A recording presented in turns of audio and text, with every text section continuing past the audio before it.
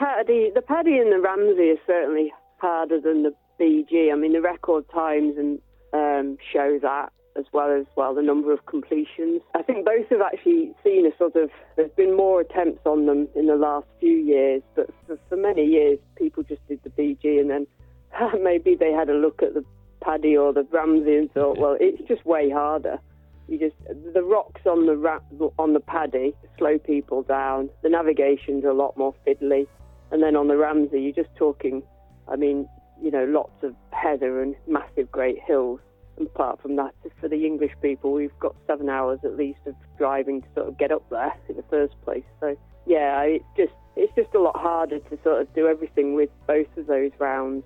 And I think that's what makes. I mean, the Paddy has always been quite special to me because I had one attempt and then got the breast cancer, and then while I was recovering from breast cancer, I was still trotting back to Wales whenever I could and tromping up and down the mountains, determined that I was going to have another go and get under 24 hours.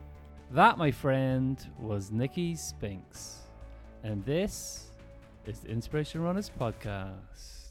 Hey everyone, how's everyone doing this week? My name's Robbie Marsh and I'm your host, so welcome to the podcast. We have one of the best female fell runners on the planet this week, triple double round record holder Nicky Spinks, who is one of my running heroes. Nicky holds numerous records. The most impressive to me has to be the triple double round of the Ramsey, Paddy Buckley and the Bob Graham. For anyone who has completed any of these single rounds, you'll appreciate how testing this challenge was.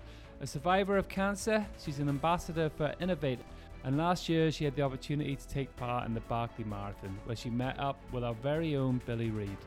This is only scraping the surface of her achievements. She holds the 24-hour peak challenge, topping 64 summits as an unknown coming into the scene.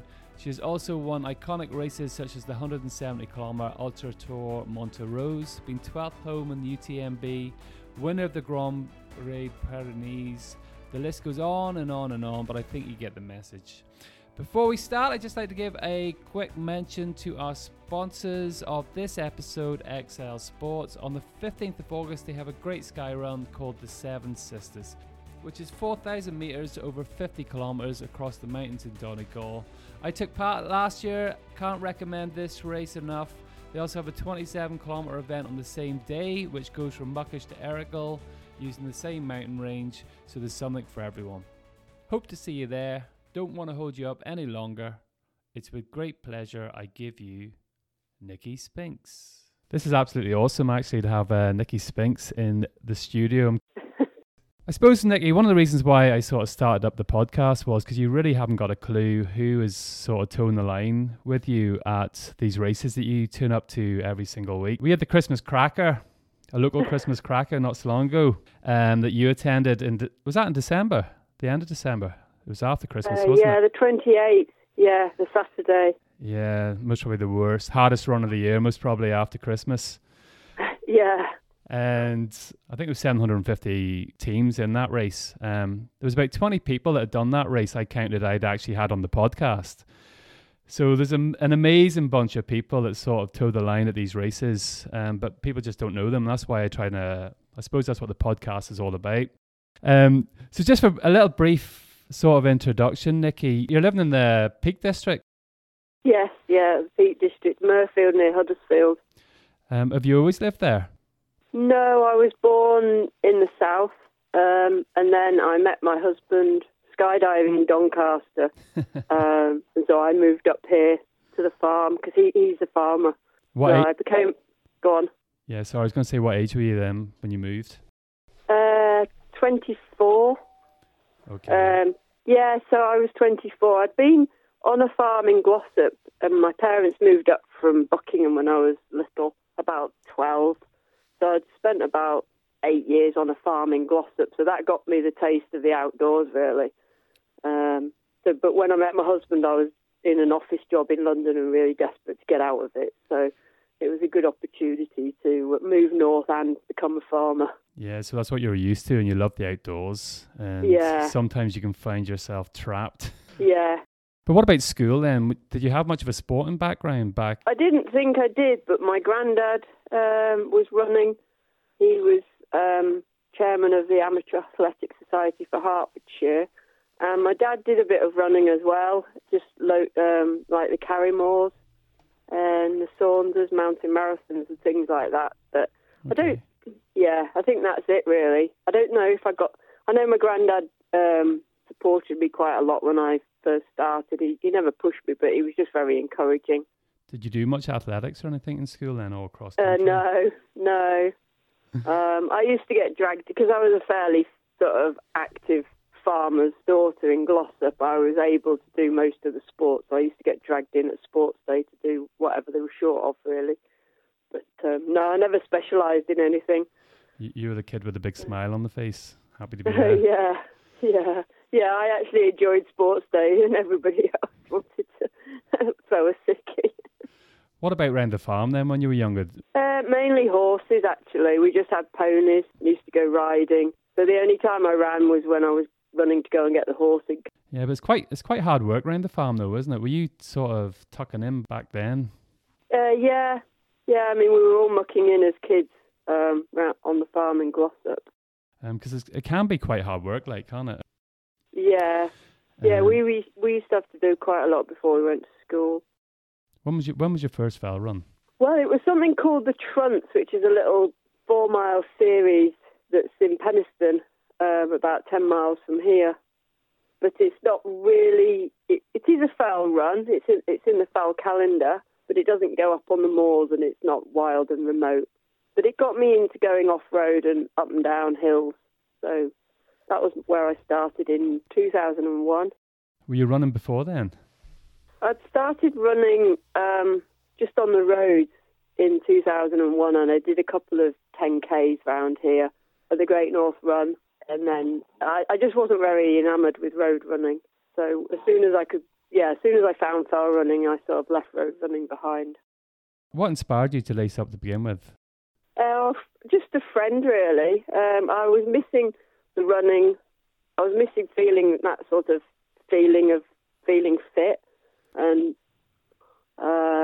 also we actually went up in 2001. We went to Scotland to a 60th, and while we were there, we walked up Ben Nevis, and I'd not been up any mountains, and I just felt really unfit.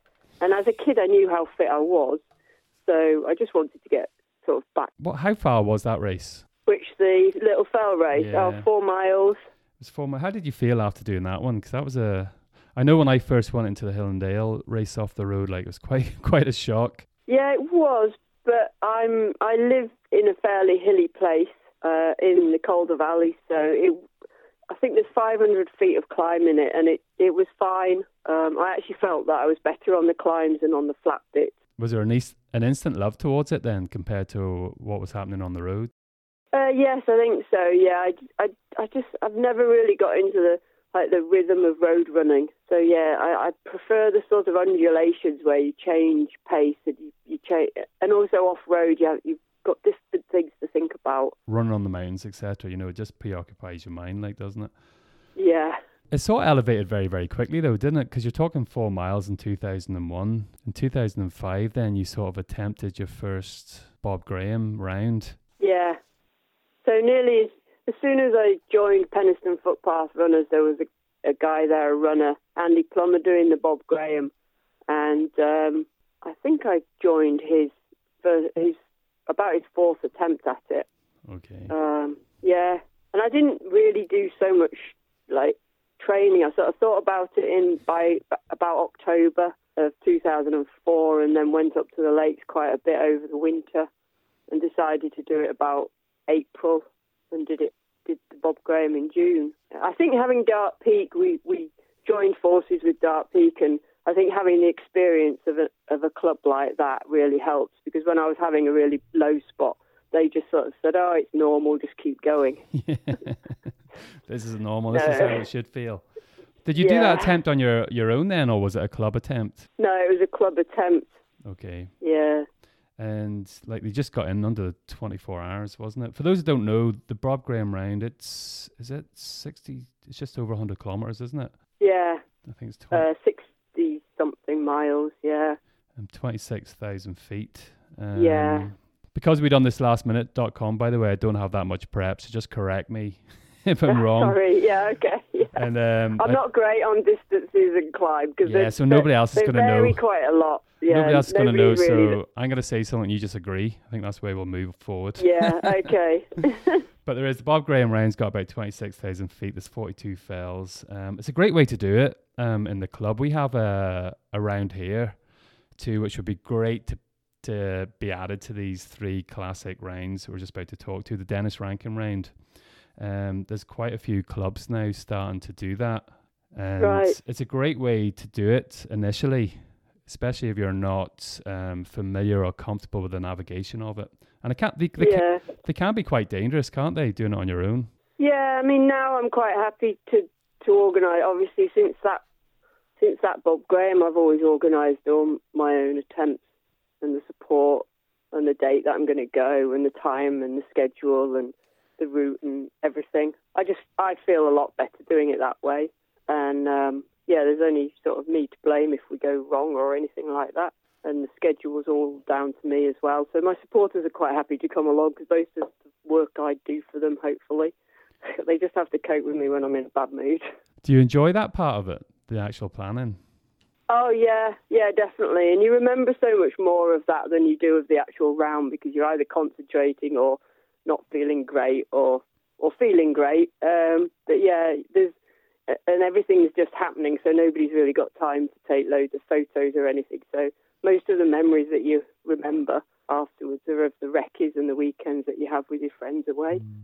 So it's more of a journey, really, than an actual event from start to finish. Yeah, I can sort of relate to it. Like, cause I'm not going to say hoping, but I'm going to do our Dennis Rankin rounds in a month next year. I'm not going to shout out when. But at the minute, I'm already doing small recce's, little pieces of it. Firstly to build up strength, but just to get to know the lines and things like that. Yeah. And I'm actually really enjoying that. I'm not rushing doing the actual round because the training in itself is so enjoyable. Yeah, so there's a few more rounds that I haven't sort of done. Well, there's loads and loads out there, and I'm just on new mountains as well. So different areas of the UK that I haven't been before. So sticking with the Bob Graham round, then when did you break the record? Was it 2012? 12, yeah, first time. Yeah, you broke it when you went out for that attempt. Then were you going specifically to break the record? Oh yes, yeah. I'd record it, and yeah, I mean, cause if you're going to go for the record, you'll set off at like 3 or 4 o'clock in the morning because you don't expect to have to do any dark. So yeah, that's what I was doing. Yeah, you'd done it in a phenomenal time, though, 18 hours. I think it was 12 minutes. Yeah, 18 hours and 12 minutes. And the weather really came in across Scarfell. And I think if I hadn't been sort of still up on the schedule and going to break the record, I'd have just caned it because it was foul. But then the second time I tried to break my own record, and it was just really hot that day. And that's when I cut my thumb open as well. But you broke it by 6 minutes. 6 minutes, yeah. So how did the end of that feel the last couple of hours? It was fairly shocking. I wondered at times why I was carrying on, but then I realised I was still going to break the record, and obviously I've got to carry on because I'm not a quitter. So yeah, it was my best friend Helen who actually pointed out that I was still going to break the record. So yeah, we ran hard then just to make sure that I did. Take some minutes off it. So what sort of buzz was that? How do they actually track that? Are you recorded via a tracker or was it through Garmin? I'm not sure. I don't think I had a tracker on me for that one.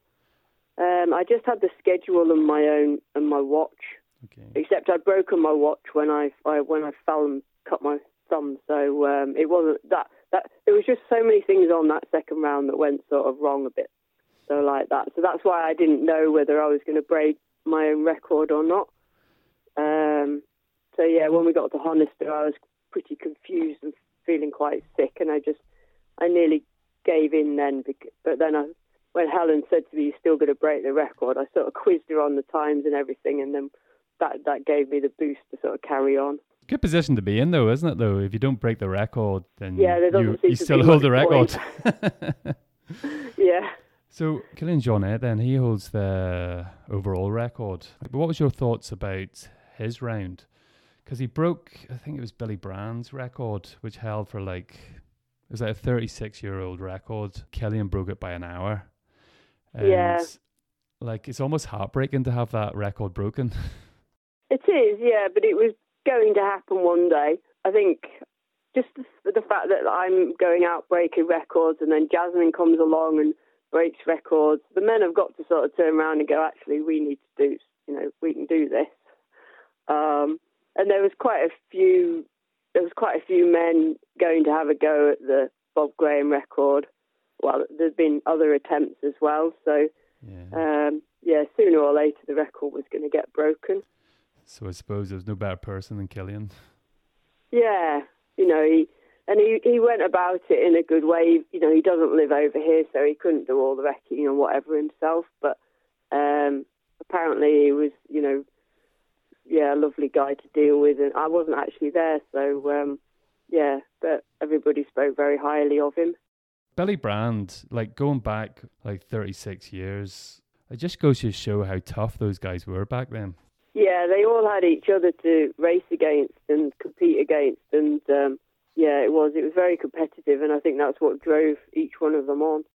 For those who don't know, there's 3 classic big mountain rounds in the UK. The Bob Graham round is the English one, which is the first one that you sort of done. The Paddy Buckley Round, which is the Welsh round, I think it's 28,000 feet.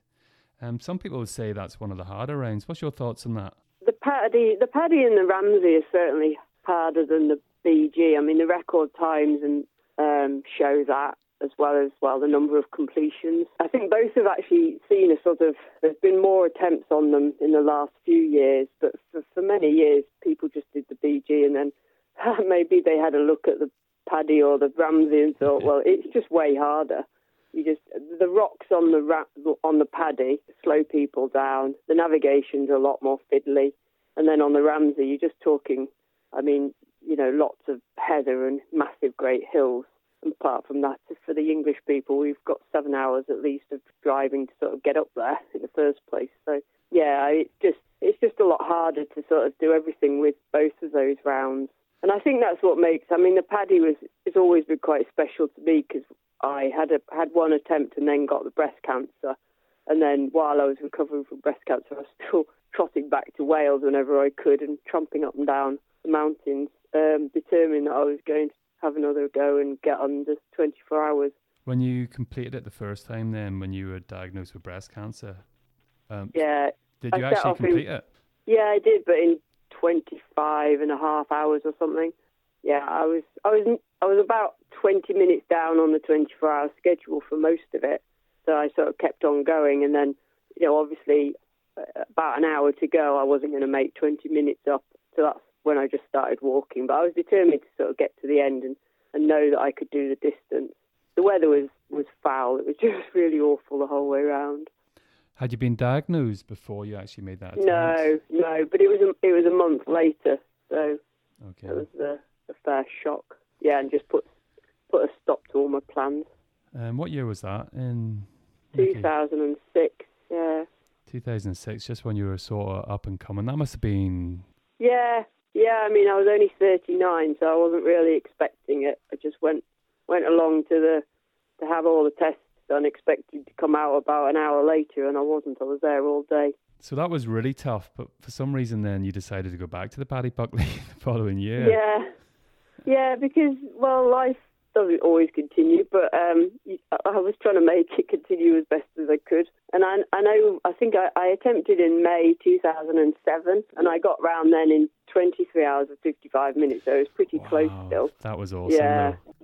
But that must have been amazing, though, to be, firstly, not make the 24 hours the first year and then be diagnosed a month after that, and then actually to get in under the 24 hours on the Paddy Buckley whilst dealing with that diagnosis.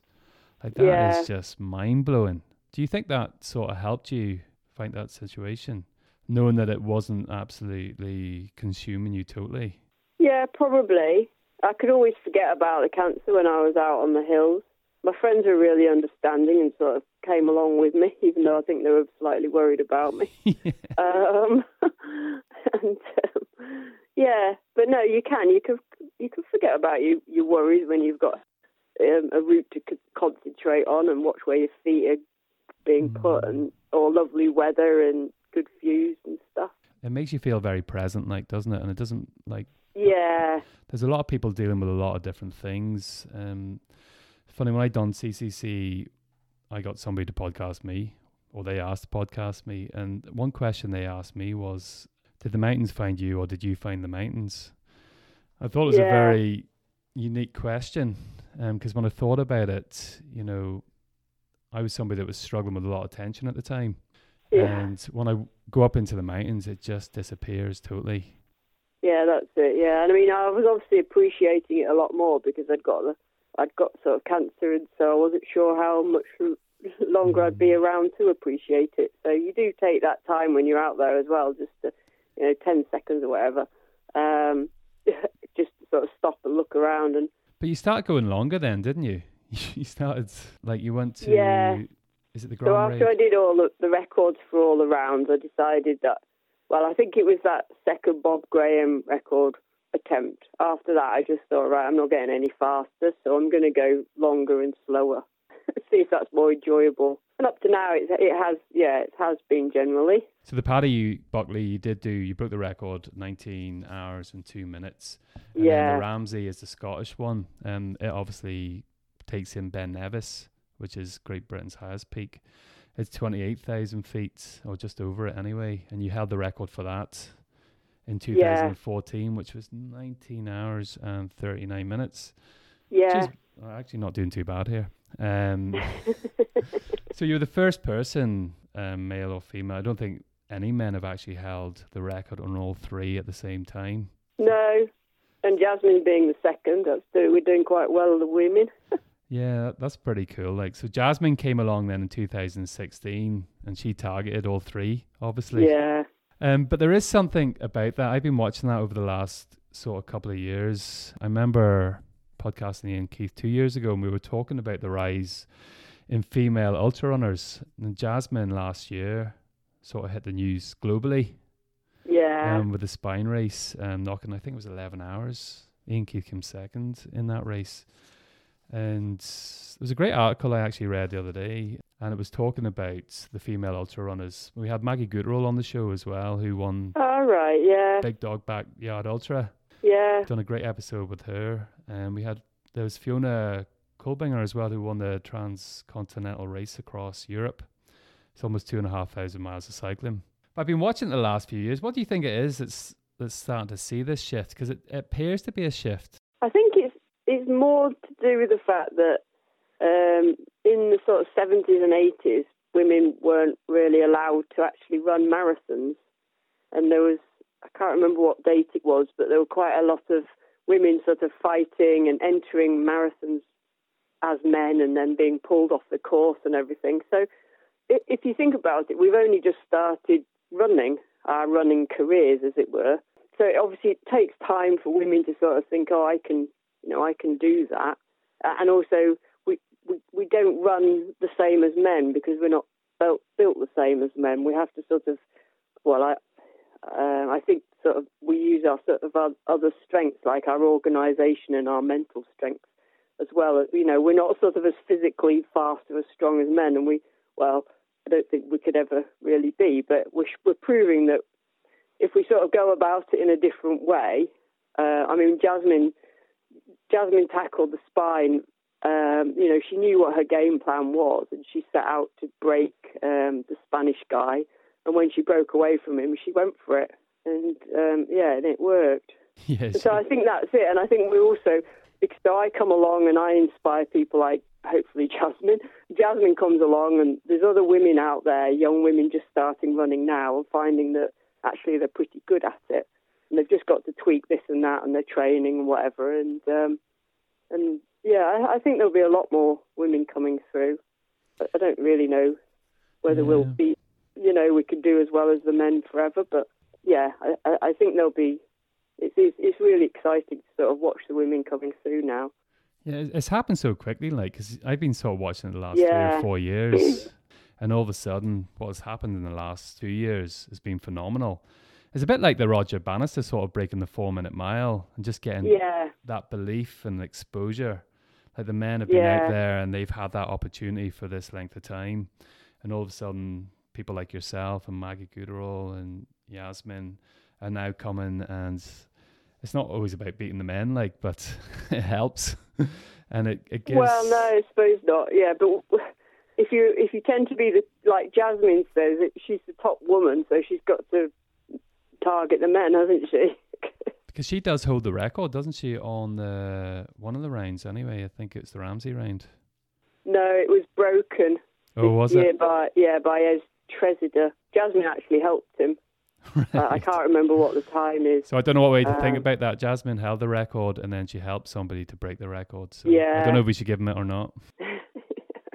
So you complete the 3 rounds. Yasmin come across then, and then she had broken all 3 rounds. You decided then to go into the...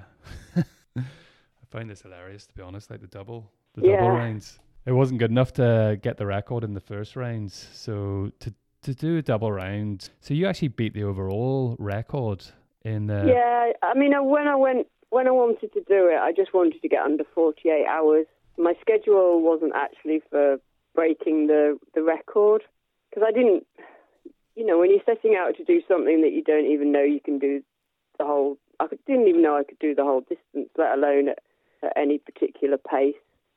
I was going into those, the realms of like 2 days worth of, or 3 nights worth of no sleep. Friday, Saturday. Well, no, Friday and Saturday, and then finishing before midnight on Sunday. So yeah, you're nearly into 3 nights without sleep. So I had no idea what effect that would be, what effect that would have on me. So yeah, when I went into it, I wasn't really, certainly not going for a record. I just wanted to finish it, and under 48 hours was the target. And then as it was going, like the first day went really well, and then obviously the lack of sleep caught up with me. Do you sleep at all during that event? 10 minutes, yeah. So on Sunday morning, I had one leg. It was the Svekel back to Keswick leg. It was the 2 a.m. to sort of 7 a.m.-ish leg, which was typical because that's when you're supposed to be asleep, and it's the second night you've not had any sleep, so your body's really like complaining bitterly.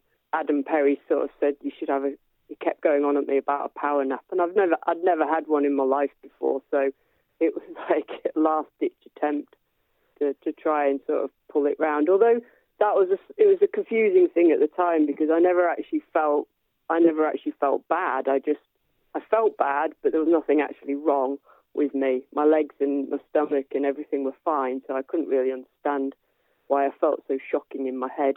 And I didn't have any confidence in carrying on. I think that was the worrying thing. I knew I'd got sort of 16 or 18 hours to do, and I didn't somehow think I could do it. But the 10 minutes was unbelievable. I dreamt of ice cream, and I woke up and just sort of straight away I was far more positive. And I've done it since then, and in 10 minutes is, usually, sufficient for me sometimes. I did it on the Tour de Géant this year. 16 to 18 hours is amazing, like how your mind switches, isn't it? Yeah. From going from, there's no way we're going to get this in another 16, 18 hours of this. I can hardly go on. Just for taking a 10-minute rest and then getting that bit of motivation. Yeah. No, it was quite... I wouldn't have believed it myself. And Adam Perry was actually sat just the other side, about a mile other side, sort of just... Because he nagged me, and then I think he just went and sat, and, it was up to me then, really, to either do what he was advising or not. And when he said when he saw me running down the road towards him with a big smile on my face, he knew everything was going to be fine. So what do you do? I really struggle from... You said there that your stomach was really good, and from that perspective, everything was working well. What do you fuel on such a long event like that when you're up in the hills? Well, I tend to go for sort of normal food and then a couple of gels if I've got a big hill or something to climb, or if I am having a bit of a dodgy time with my stomach, then I can always get a gel down, which just keeps me going for a couple of hours or an hour until hopefully I can sort my stomach back out again.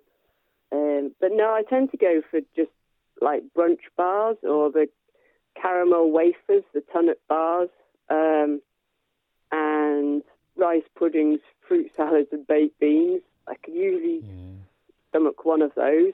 The rice pudding's been something that I have found has been a bit of a saviour for me, because you get those small tubs of it, when I take it, it seems to settle the stomach as well. Yeah, and I'm just fairly strict with myself as well. There's really no such thing I'm not allowed to sort of say I can't eat. There's no such, there isn't such a thing. Of course you can eat. You just don't want to. So you've got to.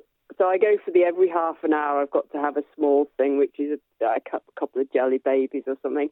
And then every hour I've got to have a big thing, and that's like a rice pudding or a fruit salad. And if I just keep that going, then that tends to work. It's the sort of rule that I stick to as much as I can. And then how does your body fare out with the downhills? Because there's a lot of... you always talk about the ascent in these things. That Bob Graham Round had 54,000 feet, which is almost double Everest. But to me, all I can think of and cringe about is the downhill that comes with that. Well, a long time ago, it was a lot, probably on my first AL fell race, something like Perry's Horseshoe, when I couldn't walk afterwards because my quads were so trashed. I just thought, you've got to find a way of going downhill without trashing your quads. And so I've really worked on my posture going downhill and how to actually just run without impacting, without trying to brake. Obviously, you've got to brake, and I think now that's it. I'm just very relaxed as I'm going downhill. I'm always really careful on the first couple of downhills until I sort of feel like my downhill muscles have warmed up a little bit. And I'm never one for flying downhill unless it's the last hill in a race. I'll quite happily let everybody else fly down the hill and sprain their ankles. So I think that's, I can tend to downhill now, and I rarely get trashed quads. I also go for sports massages, which they help a lot, because I think a lot of knee problems actually come from tight quads or something else that's out of line, and it all just transfers into the knee. What did you find was your biggest challenge when you done that Bob Graham Round then? During the round? Yeah. Well, I think it was probably the lack of sleep. And then my feet weren't too bad. My feet did swell up quite a lot, but luckily it was a fairly dry day, and I actually changed into road shoes. Yeah, that really helped, because they were. Did you go up a size then, or when your feet swell? Yeah, I think I went up a size into the road shoes. Yeah. So the Double Ramsey that came after that, then, it's a longer course, obviously. Were you worried about the sleep deprivation then going into that? Not really, because I think I was just hoping to do the same thing, have 10 minutes sleep when I could, but it didn't actually work on the Ramsey. I tried a couple of times to have some sleep. I just wasn't sleeping. You weren't dreaming of ice cream? No, just being frustrated and cross. Just lying there. It sounds like you're very hard on yourself during the rounds, though. Yeah, well, I think you've got to be.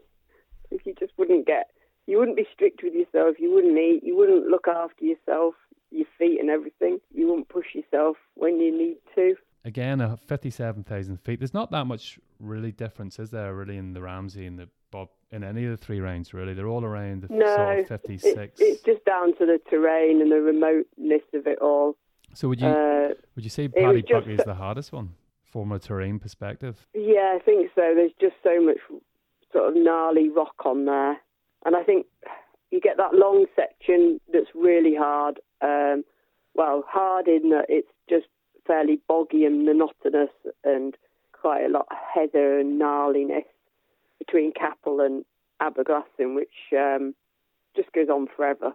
It's like 7 hours or something. It's just torture. There's a lot of little bumps on it that you don't really feel like you're really achieving anything, and that's what did my head in when I did the double. 57 hours. That took one of Britain's best fell runners. I wouldn't like that. You'd have to put a 1 in front of that if I think I attempted that. But I think it's around 130 miles. I'm not sure. 56,000 feet. Yeah. How did that feel finishing that then, knowing that you'd done the double, triple, if there's such a thing? Oh no, I was really happy, because also on the Paddy, it all sort of went a bit pear-shaped in the middle. Well, yeah, in the middle, at the end of the first round. And then I did a different format. I turned straight round and did the horrible 7-hour leg again. And so, yeah, that was fairly horrendous. But once I got to the end of that, I sort of figured out that, okay, well, I want to finish this thing. I want to finish it.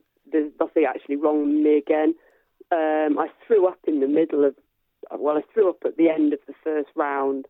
So I was in energy deficit, and I think that also affected how I think. I'm not very positive when I'm in energy You're not making deficit. this sound very pretty, Nicky, at all.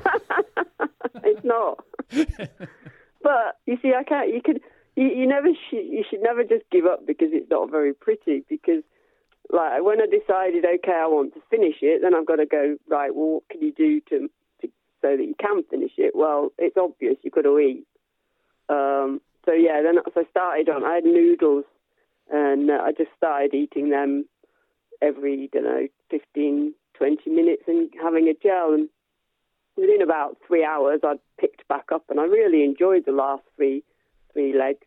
Some of my supporters were like, what have you done to her? You've metamorphosized into a cheery person because they'd put up with me for like 7 hours being totally grumpy. And here I was being totally happy. My feet were killing me, but I think that, yeah, generally my mood was a lot better because I knew I was going to finish. And how does that feel when you come to the halfway point then? Because you've done the round once.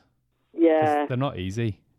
No. And you know... So I did the first round in, I think, 23. So I did the first round in under 24 hours, which was brilliant, but I just didn't feel great because my stomach was playing up. And then when I ate my baked beans or something, it did just, I just threw it back up. So that's never great. So yeah, although I definitely wasn't happy after doing the first round, knowing that I was going to turn around and do the horrible 7-hour leg all over again. That's kind of been playing on your mind until you got up to that point. Yeah, but it was by the time I'd got halfway through the horrible 7-hour leg, I was feeling a lot more positive. I'd had a sort of chat with my supporters, and I knew they were going to confirm what I wanted them to, really, that I should carry on. How important do you think that is then, to have the right people around you? Oh, yeah, definitely. I mean, the support, it was Damien Hall on that leg, plus Kirsty Hewitson. And, Damien sort of, and there was an Adam Micklethwaite who had a really lovely grin as well. I didn't know him as well, but just the three of them they just said all the right sort of things. And, yeah, Damien, the first thing Damien said to me when I said I wanted to stop, he says, well, you'll only come back and do the whole lot again, and it's a long way to come now. You've done you've done 1 round and 7 hours of the grotty leg, and you will come back and do it all over again. And I just sort of looked at him, and I knew he was dead right. So it's certainly an easier option to carry on and do another 24 hours or something, and come back and do 24 hours to get where I was at that point. Good crew and a real stubborn attitude, I think. Yeah. So screaming out there.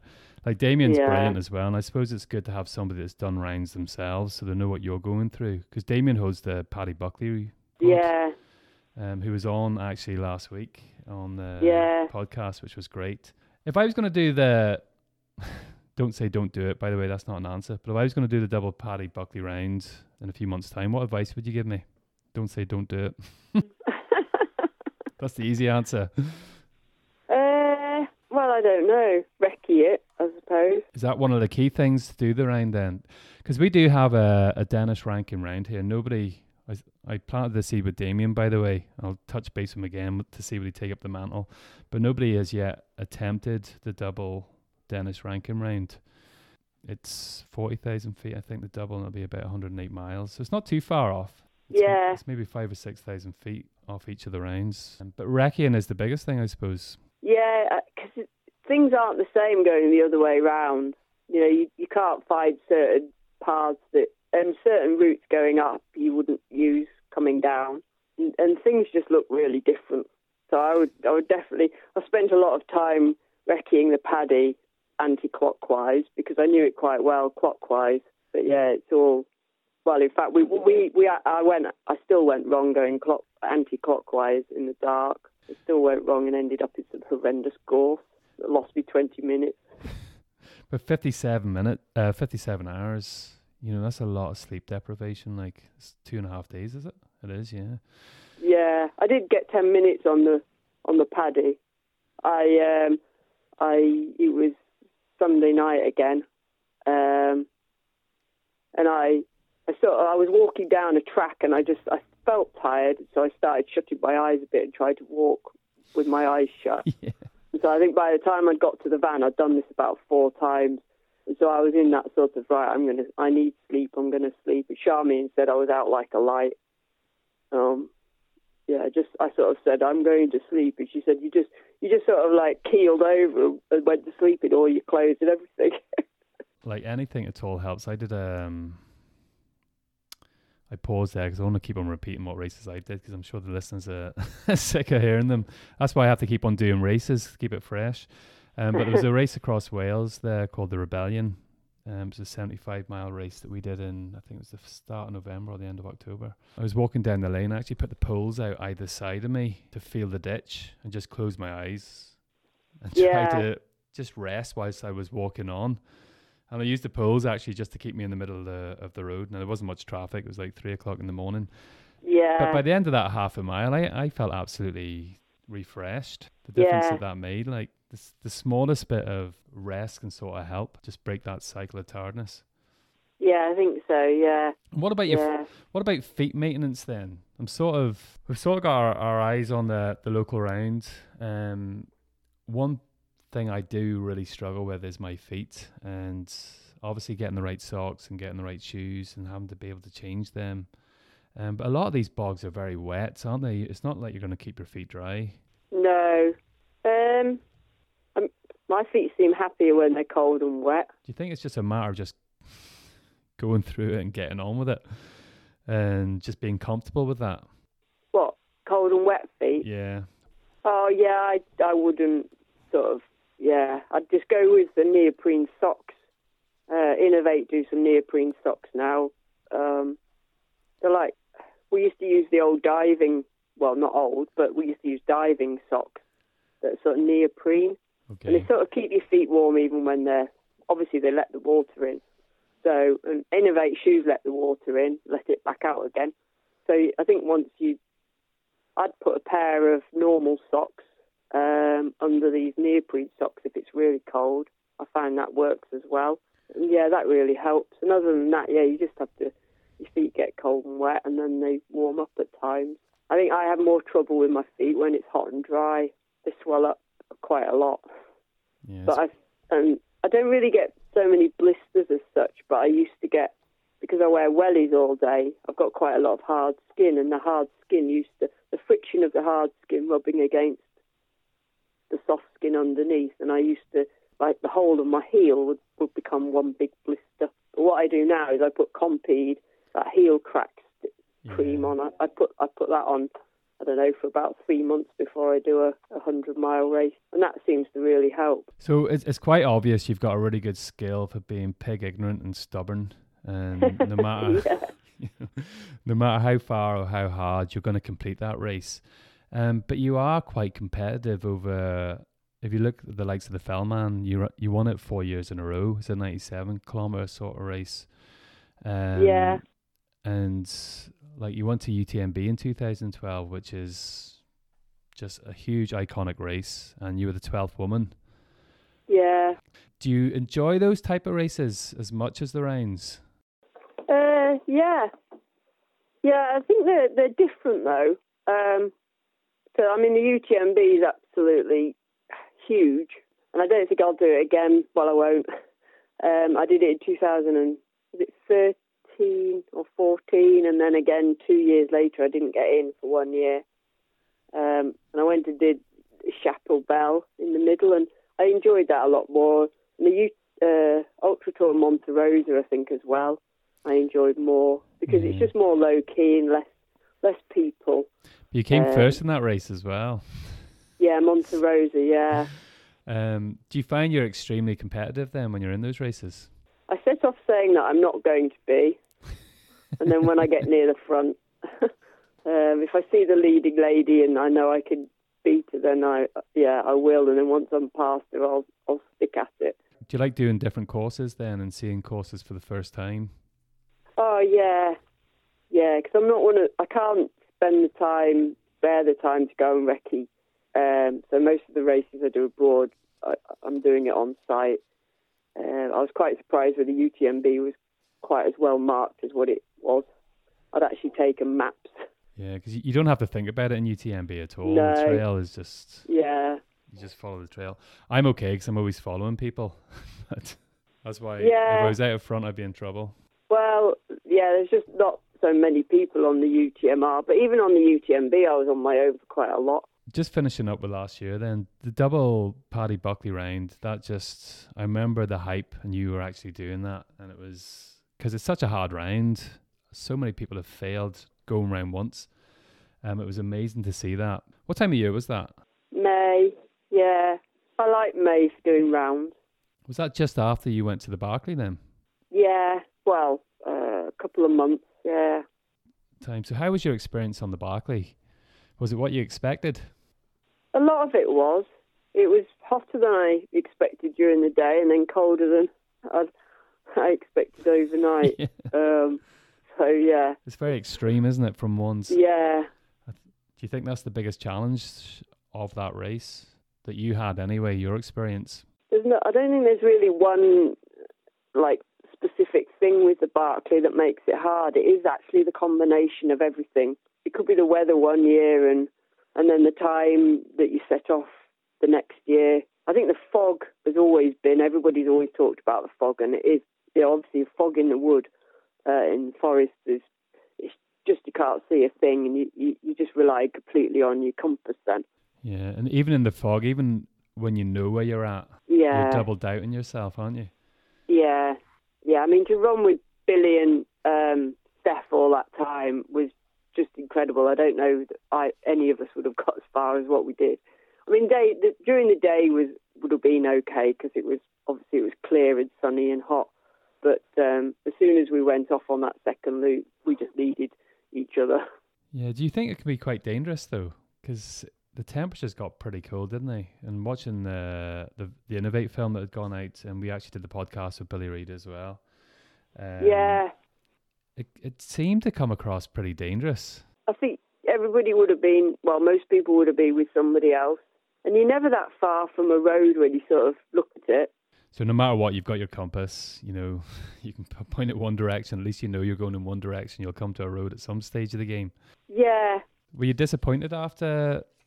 Oh, yeah, I was really disappointed. I think we all were, because when it's such a sort of fundamental, mistake that you've made, you haven't taken enough clothes, but then the forecast was just completely wrong. It was supposed to rain for 2 hours, and after 5 hours, and it didn't look like it was going to let up and it had turned to snow, I think that's what made us, we were all we're absolutely frozen.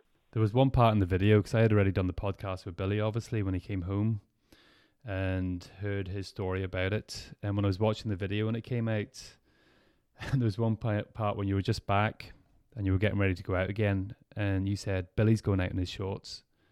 And I went, oops, because I already knew what was going to happen. Yeah. And you could see it unfolding, because you already knew what the story was. I'm actually going to the Barkley Classic this year.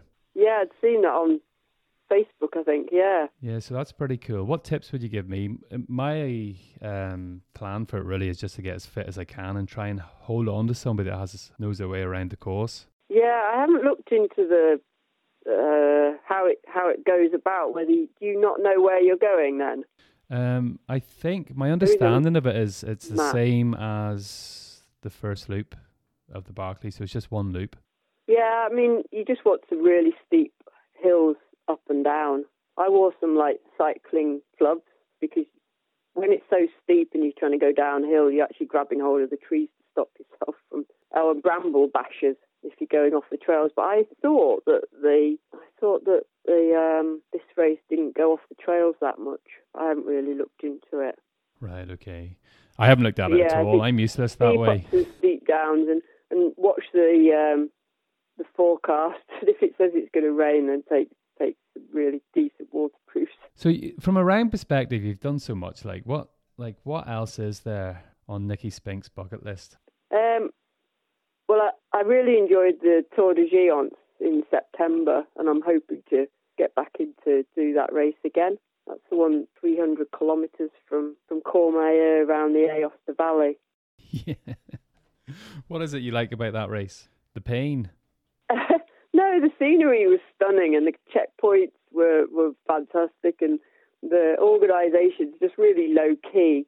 And and then there's the sleep deprivation thing, which I seem to be reasonably good at. And actually, I don't think I was grumpy in that race very often. Paul Turney supported me, and he was fantastic. Oh, that's right, yeah. Yeah, so I'd like to go out and do that again this year. What would your expectations be going back to that race? Would you just be hoping to break your time, or just... Yeah, obviously I'd like to break my time, but the weather plays a big part in that, and just how you feel. There's always going to be something that goes a little bit wrong. Yeah. Do you find that you're always going to, if somebody opened up a race of 400 kilometres around the Alps, you're going to be jumping onto that, and then 2 years' time is a 500? There's no end to it. Yeah, I do think I ought to sort of stop upping the distance, which, I'm not going to do. I'm not going to increase the distance this year. The Tour de Géants is, because they do a glaciers one, which I think 400 kilometres, but actually I'd just rather do the shorter distance. But it's once you get into that, you just find out there's just all of these races that exist that you never knew about, especially some of the low-key ones. And I do find, even though it's, obviously you have to tick boxes, the likes of the UTMB, etc., but you do find that the low-key ones are a bit more intimate and a bit more enjoyable. Yeah, no, I really like the more low-key ones, where you can rock up sort of an hour before the start. And like the UTMB when you have to, well, you don't have to, but I just like sort of more low-key and relaxed. What do you think is your, out of all of these here, what do you think is your biggest achievement? Initially I think it still is. Oh, I don't know, it's really hard. There's the Ladies Lake District 24-hour record that I did in 2011. 64 peaks. That 64, was just... when I was quite unknown, and I suppose it just showed that somebody suggested it to me, a friend, and I just went and had a look at it and thought, actually, I think I could do this. But nobody knew who I was or anything, and I think for somebody, and it just took everybody by surprise when I did. Because that was outstanding, wasn't it? 64 peaks. Yeah. Do you know what the elevation was on that? No. Yeah. I don't think I was wearing a proper watch back then. But that was absolutely outstanding. But you've such and then, the double Bob Graham. Yeah. It's a record now, and then doing the other two as well. What about the Barkley then? One question I didn't ask is, are you going back? Now I could see that the disappointment in Lazarus Lake's face when you come back and you hear the tone in his voice. You're like, oh no, it's not Nicky. Yeah. They told me you were invincible. Because he really does want to see a woman beat the Barkley, no matter what he says. Yeah, I think he does, yeah. So is that something you would go back to? Well, I'd hope to. I'd hope to go back, but it all depends on Laz and a lot of other things, so we'll see. A lot of planning has to come together, doesn't it, really? Yeah. Nicky, thanks very much. I know it was a bit... Last minute, but that's my fault. Last minute? No, it's not your fault at all. We've got a brilliant round over here, the Dennis Rankin round. I was sort of hoping you were coming over to smash the records when you were over here at Christmas. I planted the seed with Damien as well, so I think there could be a race between yourself and Damien, who's going to do the double ranking round first. Oh, right, yeah. I'm not trying to plant any seeds or anything like that, but just throwing it out there. Nicky, thanks a lot for giving me your time. I really appreciate it today. That's okay. But anytime you're coming over, give us a shout. We'll definitely take you for a spin up the Mons. It'd be magic. Okay, that's brilliant. Well, I've just entered the 7-7, so... Oh, have you? Yeah.